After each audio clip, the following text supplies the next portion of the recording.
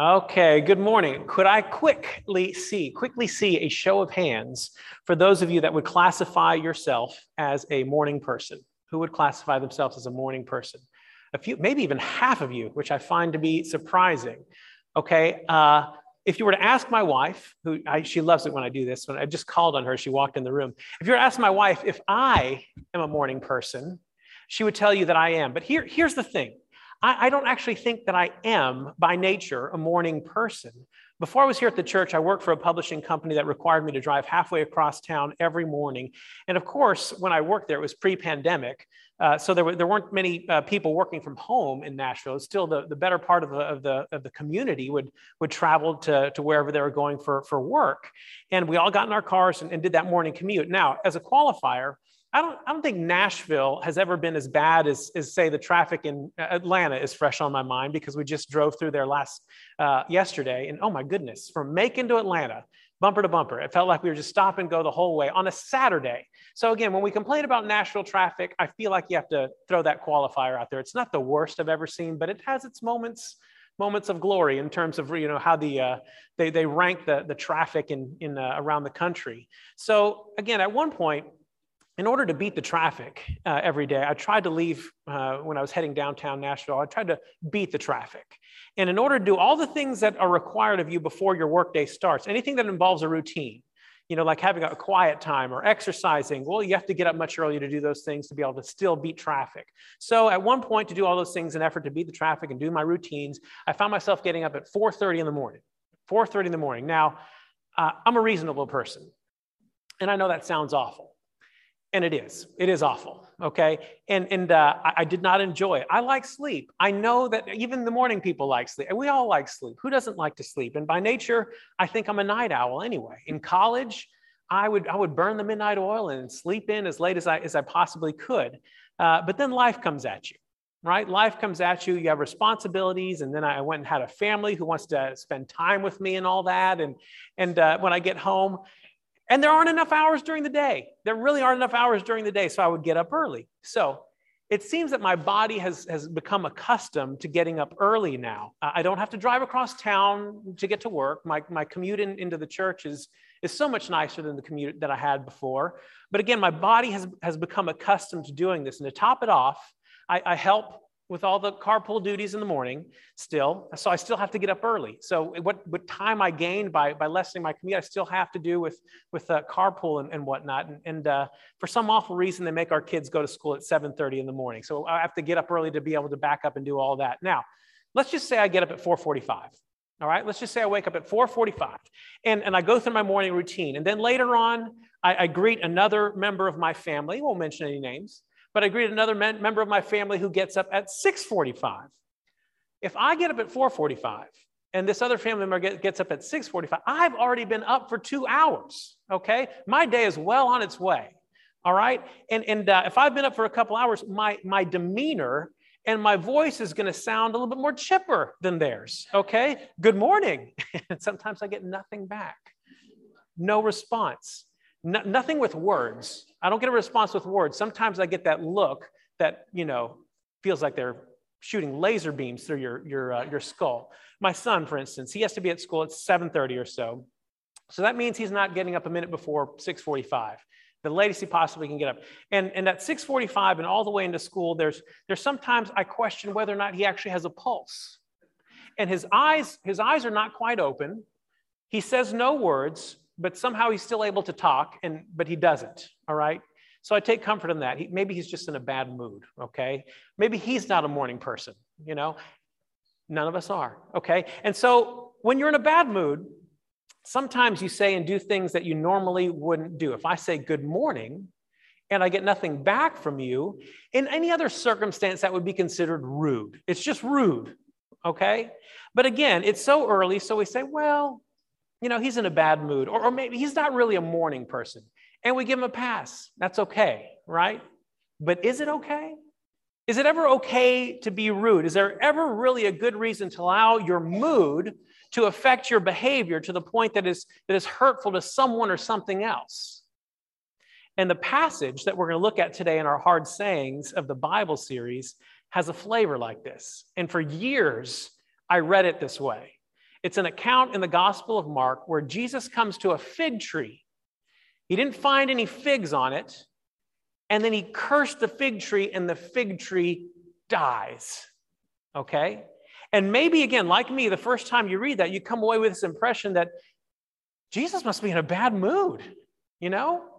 In fact, there was a philosopher of the late 19th and early 20th century named Bertrand Russell who cited this passage as one of the reasons that he couldn't believe in Jesus. Because he noted this was such an abuse of power, he called it, to an innocent tree. A loving God wouldn't do that, right? I bet he lived in a log cabin, though. Let's be honest, though. Where did those trees come from? So it seems like Jesus was in a bad mood. And he takes it out on not a person, but an object. And so maybe you say, well, it's just an object, no big deal. He didn't hurt anyone. But even so, why does Jesus engage in a destructive act like this, right? And we're not used to seeing Jesus operate this way. That's not how we normally see him throughout the rest of the pages of the gospel. So why does he do this? Now, a bit of a disclaimer. It's going to take me a few minutes to set this up, but to me, I just find this so fascinating. This is just incredible. Because again, every word that's on the pages of Scripture, it's there for a reason, and it's there precisely put. It's not just well, let me just see what I can write about next in the gospel, right? Every word is precisely put where it needs to be. And again, I don't think there's any other passage in the Gospels that showcase it more than this. But if you've ever read it, again, I guarantee there's a small part of you that wondered, wow, Jesus, that seems a little harsh. It seems a little heavy-handed. And maybe you thought that, but I wonder how many of you realize the deeper message behind what's going on in this account. Okay, the passage which I'm talking about can be found in Mark 11. So if you have your Bibles, you can turn there for starters. That's in Mark 11. And for those of you that do have your Bibles, let me ask you a question. As we talk about all the time with these passages, note the context. Very important to note the context. The context tells the story. All right, so notice the context as chapter 11 starts. For those of you who have your Bibles, what is the marker at the beginning of chapter 11? What do your Bible headings tell you? What is it?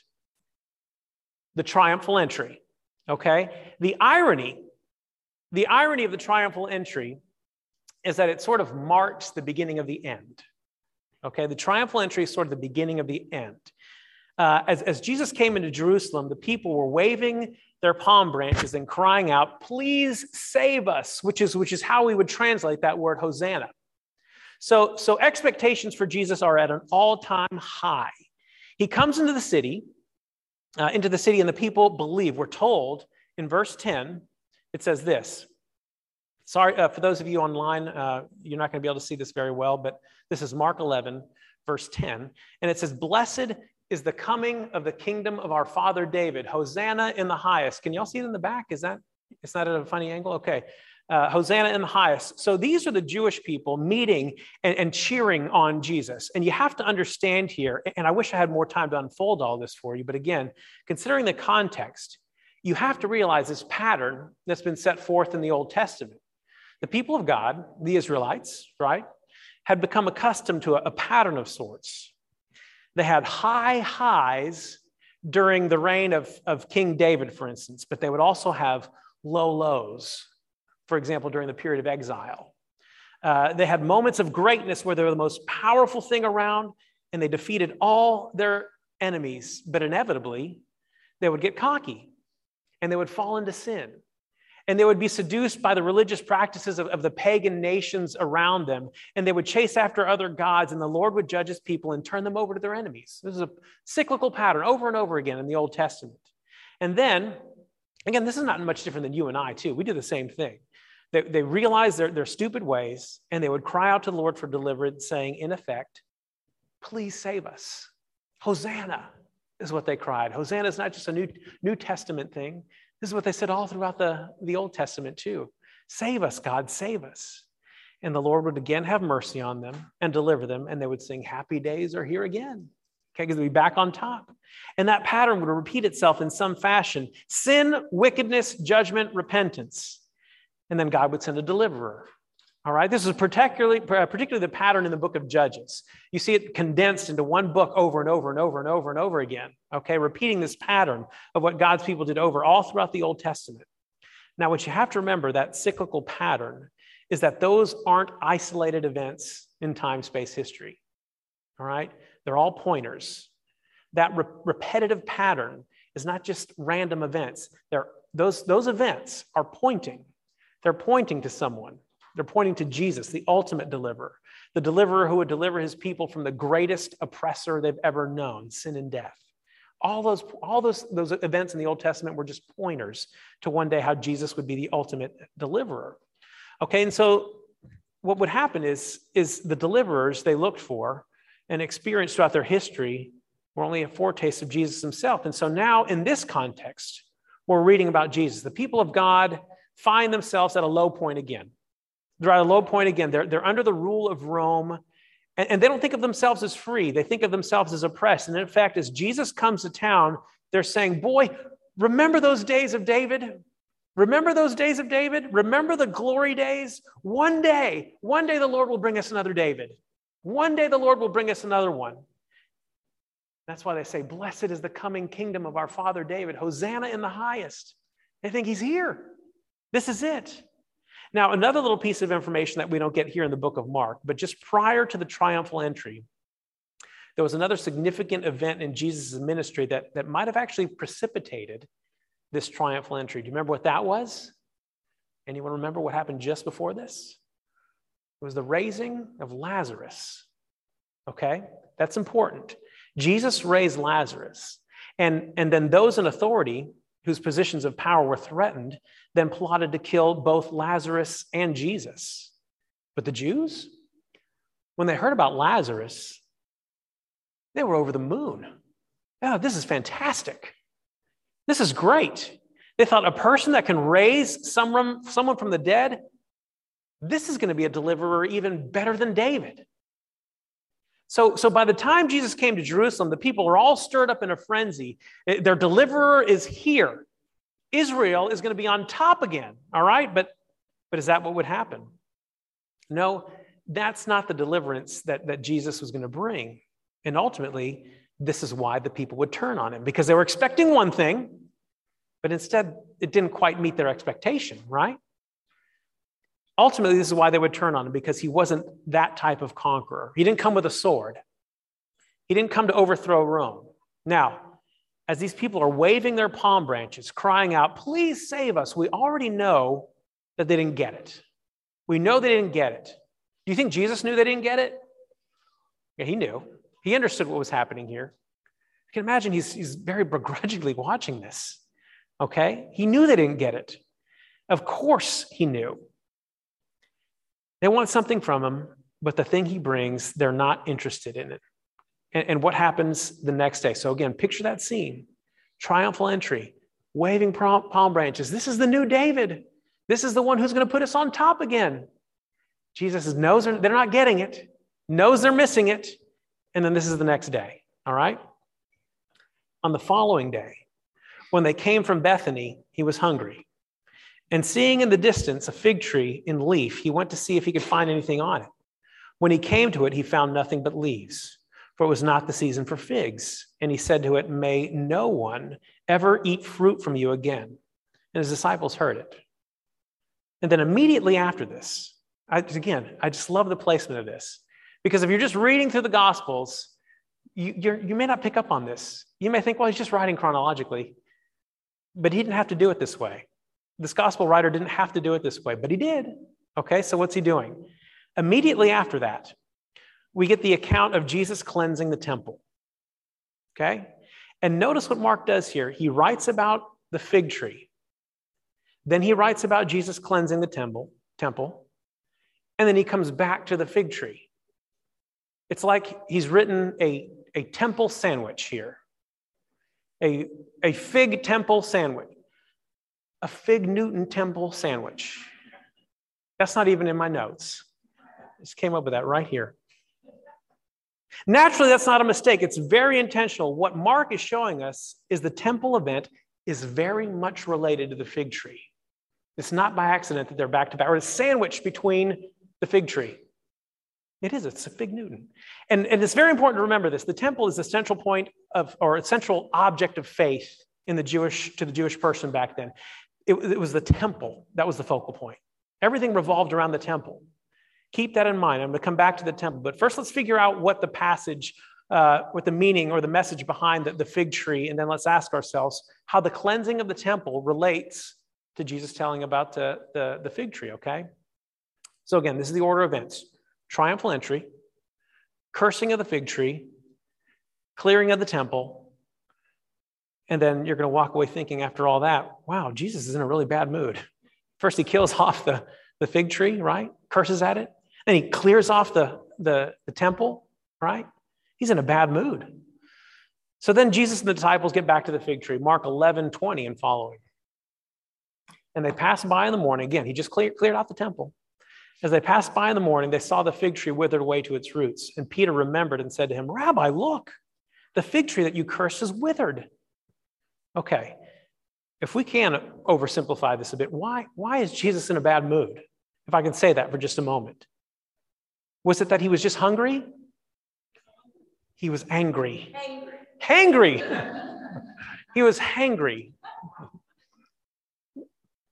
Considering everything we just read, what's on Jesus' mind here? Considering the triumphal entry, okay? There's no fruit. They don't get it. These people waving palm branches, these people in the temple, they don't get it. They're missing something. They don't get it. They're not getting it. He's troubled over everything we just talked about. Here are the people of God. They see what's happening. They see and hear the words that he's speaking. They've seen the mighty acts he's performed, which they should know serve as a sign that he's the one, that he is who he says he is, and he's there to do something that God sent him to do. They hear him, but they're not listening. I'm embarrassed to say this sort of dynamic happens all the time at our house. And again, I'm raising my hand here. My wife will often be talking to me, and I'm listening to her. Okay. In fact, I'll be looking at her right in the eyes as she talks, and I'm not doing anything other than looking at her eyes and receiving the information from her. And then suddenly she says something to me like, "Well, what do you think about that?" And I say something like, "I agree." And then as I say that, I'm wincing a little bit because I can tell the matter is not over. There's a little bit of a pause while the eye contact is maintained from her. And I'll swear to you once again, sometimes I can feel heat on my face in this moment. And then she says something like, "You agree with what? Which one?" So I take a deep breath, and I have a choice here. I can take a shot in the utter darkness, and I can say, the first one.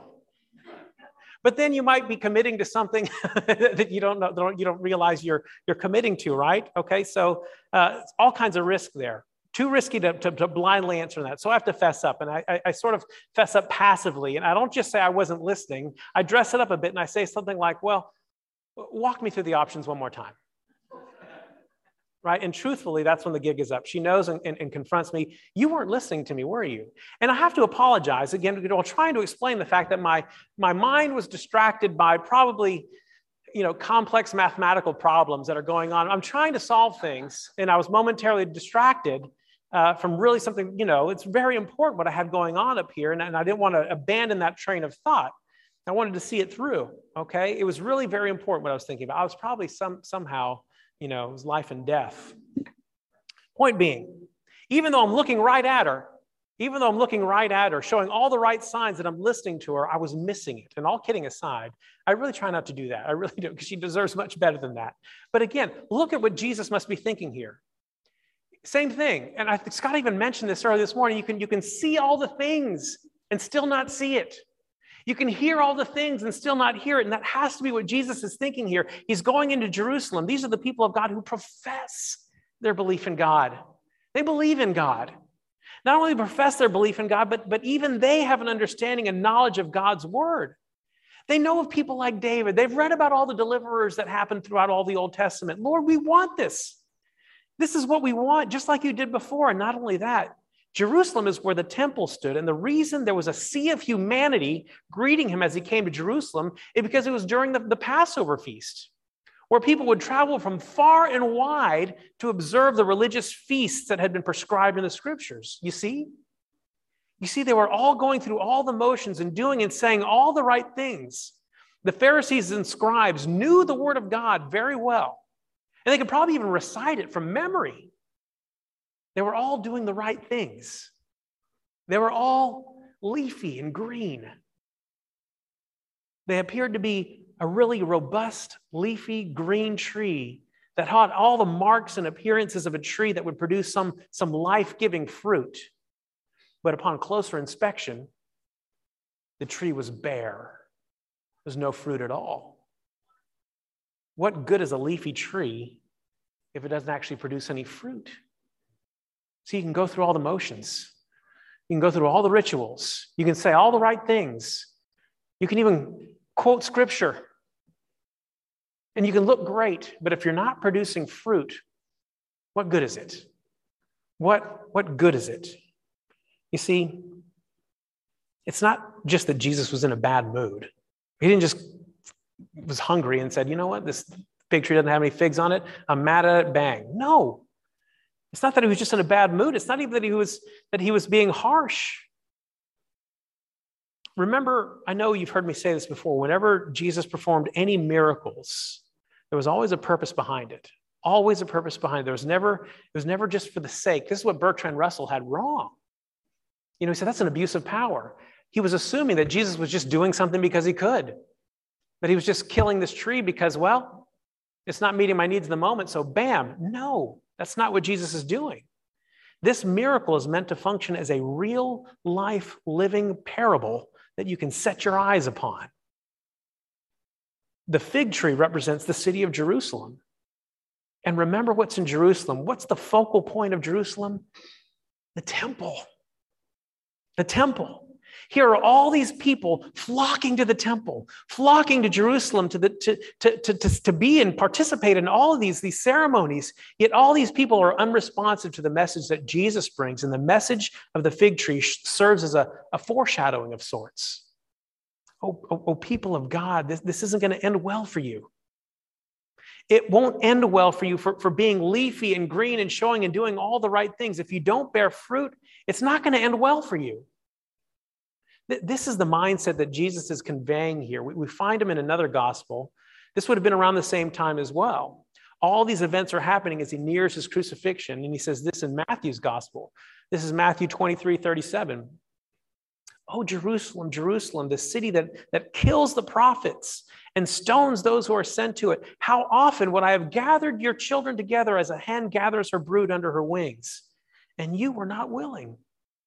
In other words, Jerusalem, do you see how much favor I've shown you? You've seen how much favor I've looked throughout your history, how I brought you out of slavery, how I delivered you from your enemies over and over and over again. When I finally come to fulfill all the things that those things pointed to, you're unwilling and you reject me. So that's the message of the fig tree. Now, someone tell me how the clearing of the temple fits in with this mindset. How does the clearing of the temple relate to what he's saying about Jerusalem and the temple? What's going on in the temple? What's happening in the temple right now as Jesus comes into it? Money changers, okay? Let's get to a little bit further here. Remember, right now, Jesus' ire is directed toward Jerusalem, the Jews. The Jewish people who are missing the point. And I might even say, especially towards the Jewish religious leaders. And as he arrives at the temple, I'm going to show you how this ties in with the fig tree. All right? Watch how this unfolds and listen. Okay, this is Mark 11:15 and following. And they came to Jerusalem, and he entered the temple and began to drive out those who sold and those who brought in those who sold and those who brought in the temple, and he overturned the tables of the money changers and the seats of those who sold pigeons. And he would not allow anyone to carry anything to the temple, and he was teaching them and saying to them, listen to this. Listen to this. Is it not written, my house shall be called a house of prayer for all the nations? remember, where was his ire directed? Who was he upset with here? The Jews, the chosen people of God. My house shall be called a house of prayer for all the nations. But you have made a den of robbers. You see, he's frustrated with Jerusalem, the Jewish leaders. My house shall be called a house of prayer for all the nations. You see, as they entered the temple, they would have entered through the outer court. And the outer court was the place in the temple that was permissible for the Gentiles. Do you see what's happening here? This is the outer court. This is the place the Gentiles are allowed to be. And what's going on in this outer court? Money changing. Here's something you can buy some sacrifice. You can buy a pigeon to sacrifice here. I'll take your money, right? It was in this area, the place for the dirty Gentiles. Let's turn that into a marketplace. It's just the Gentiles out here. Okay? You see, with the coming Messiah, most of the Jews had hoped that he would come to purify the temple and clear it of the Gentiles once and for all, but instead he came to do the opposite. You guys don't get it. You're not hearing me. You're watching my mouth move, but you're not listening. My house will be a house of prayer for all the nations. You see, Jesus wasn't cleansing the temple of the Gentiles. He was cleansing it for the Gentiles. All right?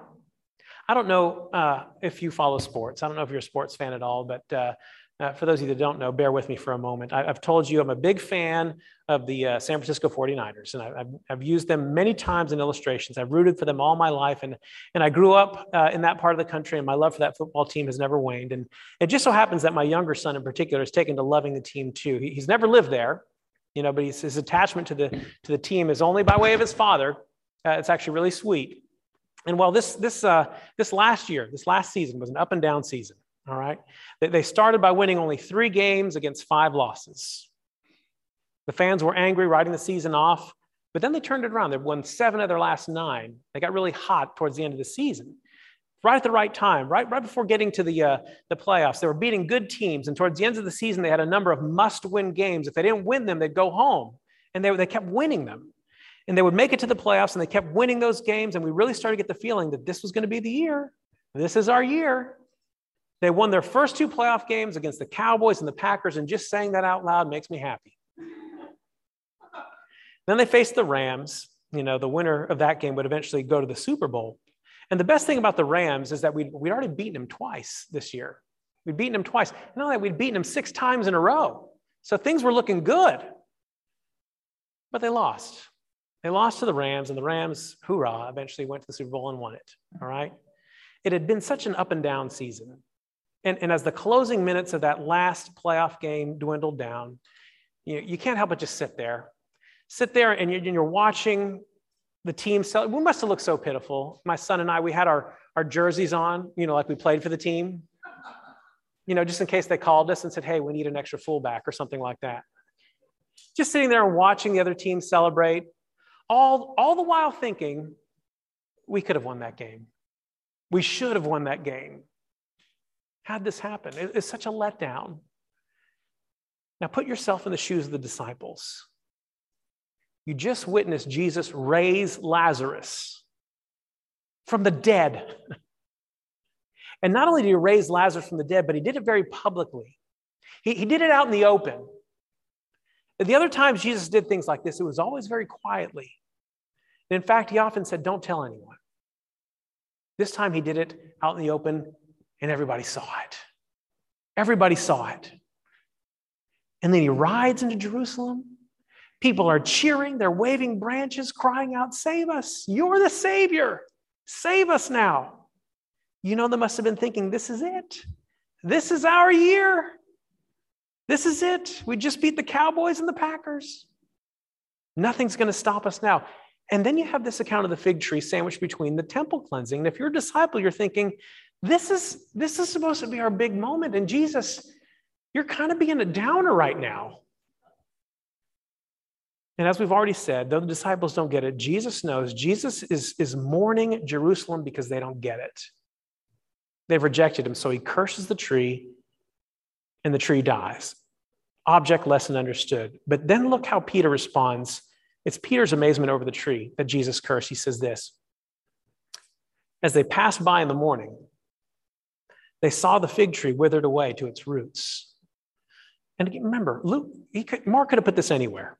Okay, he could have put this right, those two things adjacent. But again, he deliberately puts them surrounding the account of the temple, clearing the temple. As they passed by in the morning, they saw the fig tree withered away to its roots. And Peter remembered and said to him, Rabbi, look, the fig tree that you cursed has withered.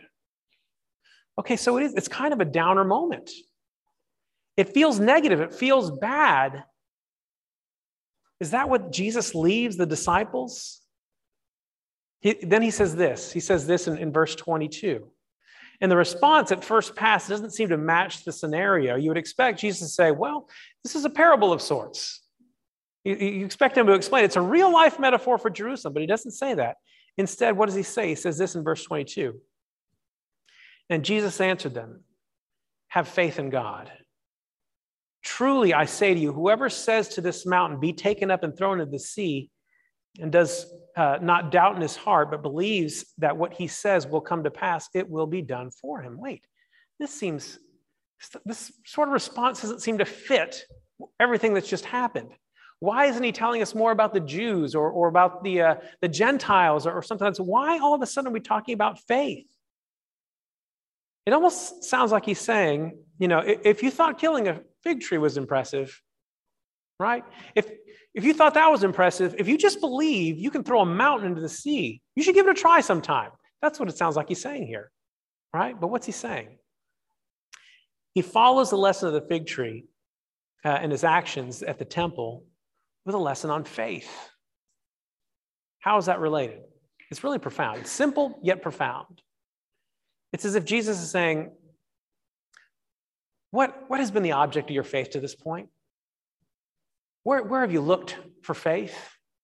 And maybe you looked over his shoulder and saw the temple. That's where you've put your faith. That's where you've put your religious energy, into that place over there. That's what you've done. The object of your faith is not a temple. The object of your faith, though you don't realize it right now, is me. Jesus, not me, Lier. Jesus, okay? Jesus Christ, the new and greater temple. That's what he's setting up here. He's pointing to the new and greater temple, which is Jesus Christ himself, the temple for all nations. That is the object of your faith. Believe in that. Believe in that. You see, the fig tree is really about the temple. It looks good on the outside, but on the inside, it's a hot mess. It's a hot mess and it's all out of order. What does belief in Jesus do for you? Belief in Jesus cleans you from the inside out. You see what faith in Jesus does? It's like Jesus is going through your heart, turning over tables, clearing out the money changers, clearing out all the things that you've done, clearing all the things that you've worshiped before, clearing out the thing you've had loyalty for. He's turning that around. It's a little metaphor. It's a little metaphor. His clearing the temple is what he's doing in your heart, what he's already done in your heart.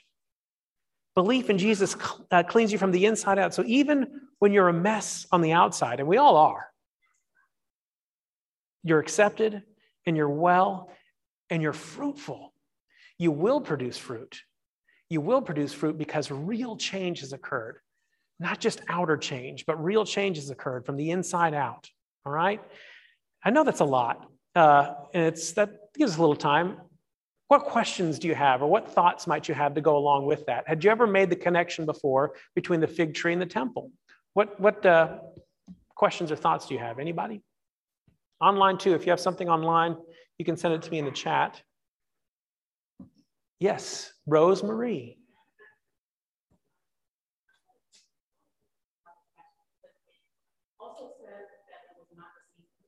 Uh-huh. Yeah.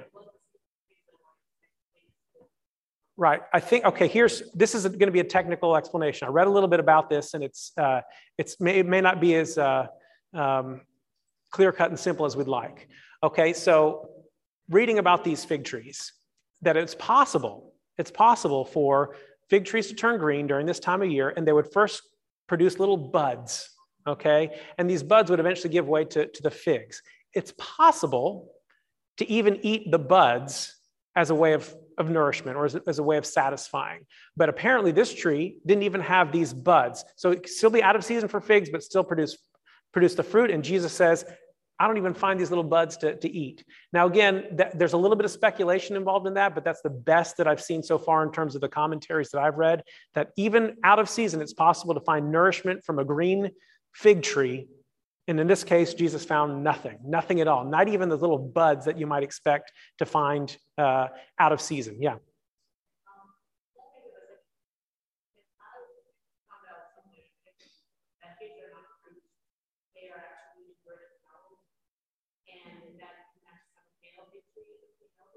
Wow. Mm-hmm.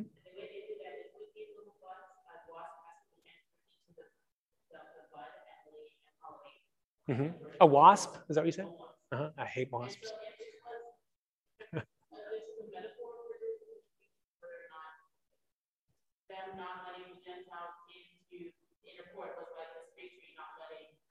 That's very profound. I had not read that. Let me bring the people up to speed on online. So Rosemary was saying that very interesting, very interesting. Is that okay? If you're a botanist, maybe you might know this, but apparently there are female fig trees and male fig trees.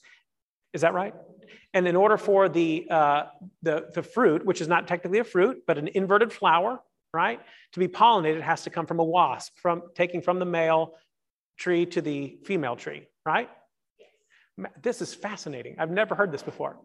And that could be metaphorical for the fact that the Jews were not allowing the Gentiles to come into the temple, or trying to keep them out.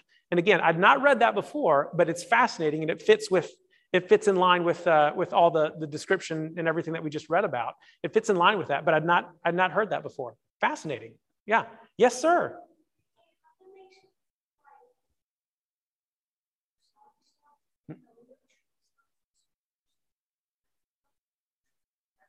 Mm-hmm.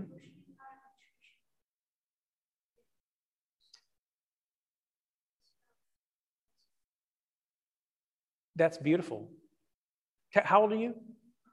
11 years old. That's amazing. Okay, so tell me your name again. It's George. Okay, George, 11 years old. And he was just saying, for the folks online, and for those of you that couldn't hear, is that what you notice about the tree is that it's not bearing fruit. And the same thing with the temple. You're making a connection between the tree not bearing fruit and the temple not bearing fruit, right? Is that what you're saying? Yeah. And again, that's very deep. It's very profound what you're saying, because again, it's as if the tree is all leafy and green, and the temple, which again should be a place that bears fruit as well too, is not bearing fruit. So you've made a great connection there. That's exactly right. Good job, George. Yeah. Someone else? Who can top that? Come on. Who wants to dare go next? Let's see if I have anything online here. Anybody? Thoughts, comments, questions? I can't top that, but it reminds me a little bit of when I was a kid that I grew up on a farm. And because this is an agrarian society, I think these people understand this.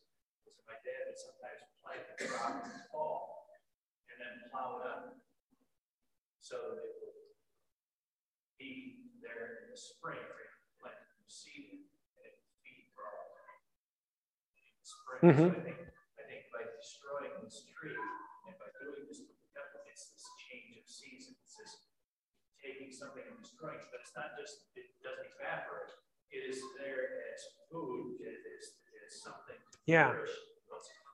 That's also very good too, and also fits in line with the metaphor of everything that's going on. That was Dean, and he was telling. I'm going to try and repeat that. So he had a little bit of experience in the farm with family, and sometimes you would plant the seeds in the spring, in the fall, plow it under, sit there in the winter, and then when spring comes, it's the food. Okay. Yeah. Yeah. And so though it looks destructive, it really serves a greater purpose. Okay, again, we're carrying the metaphor out too. It's not that we now throw out the temple in a sense, or not that we throw out the law. It's still something that is still what undergirds everything that was fulfilled in the New Testament. It still is the nourishment in a sense. It's everything that was pointed to in the Old Testament through the law and through the temple now is completed. It's completely and fully nourished in the New Testament in Jesus Christ. Yeah, still works. Great. It's amazing. It's amazing how it's almost as if something divine put all this together. Imagine that. Someone else? All right, let's all go plant a fig tree when we get home. And male or female, I don't know. But apparently it takes wasps to be able to. See, wasps are good for something. I've hated wasps my whole life, and apparently they give us fig Newtons. So let me close this in and make sure I don't have anything here. Let me close this in a word of prayer, and then again, always happy to discuss further if you have anything else you want to ask me privately. So let's pray. Dear Heavenly Father, we thank you for the wonder that is your word, and we thank you that there's something new to be found in it every single time. Every single time. We thank you for that wisdom. We thank you for the truth that is in it. We thank you that it's not only just words on a page, but it's living words that actively speak to us and transform us and change us and shape us into the likeness of your Son. Help us to never tire of nourishing off of it and receiving nourishment from it. But Father, help us hunger for it.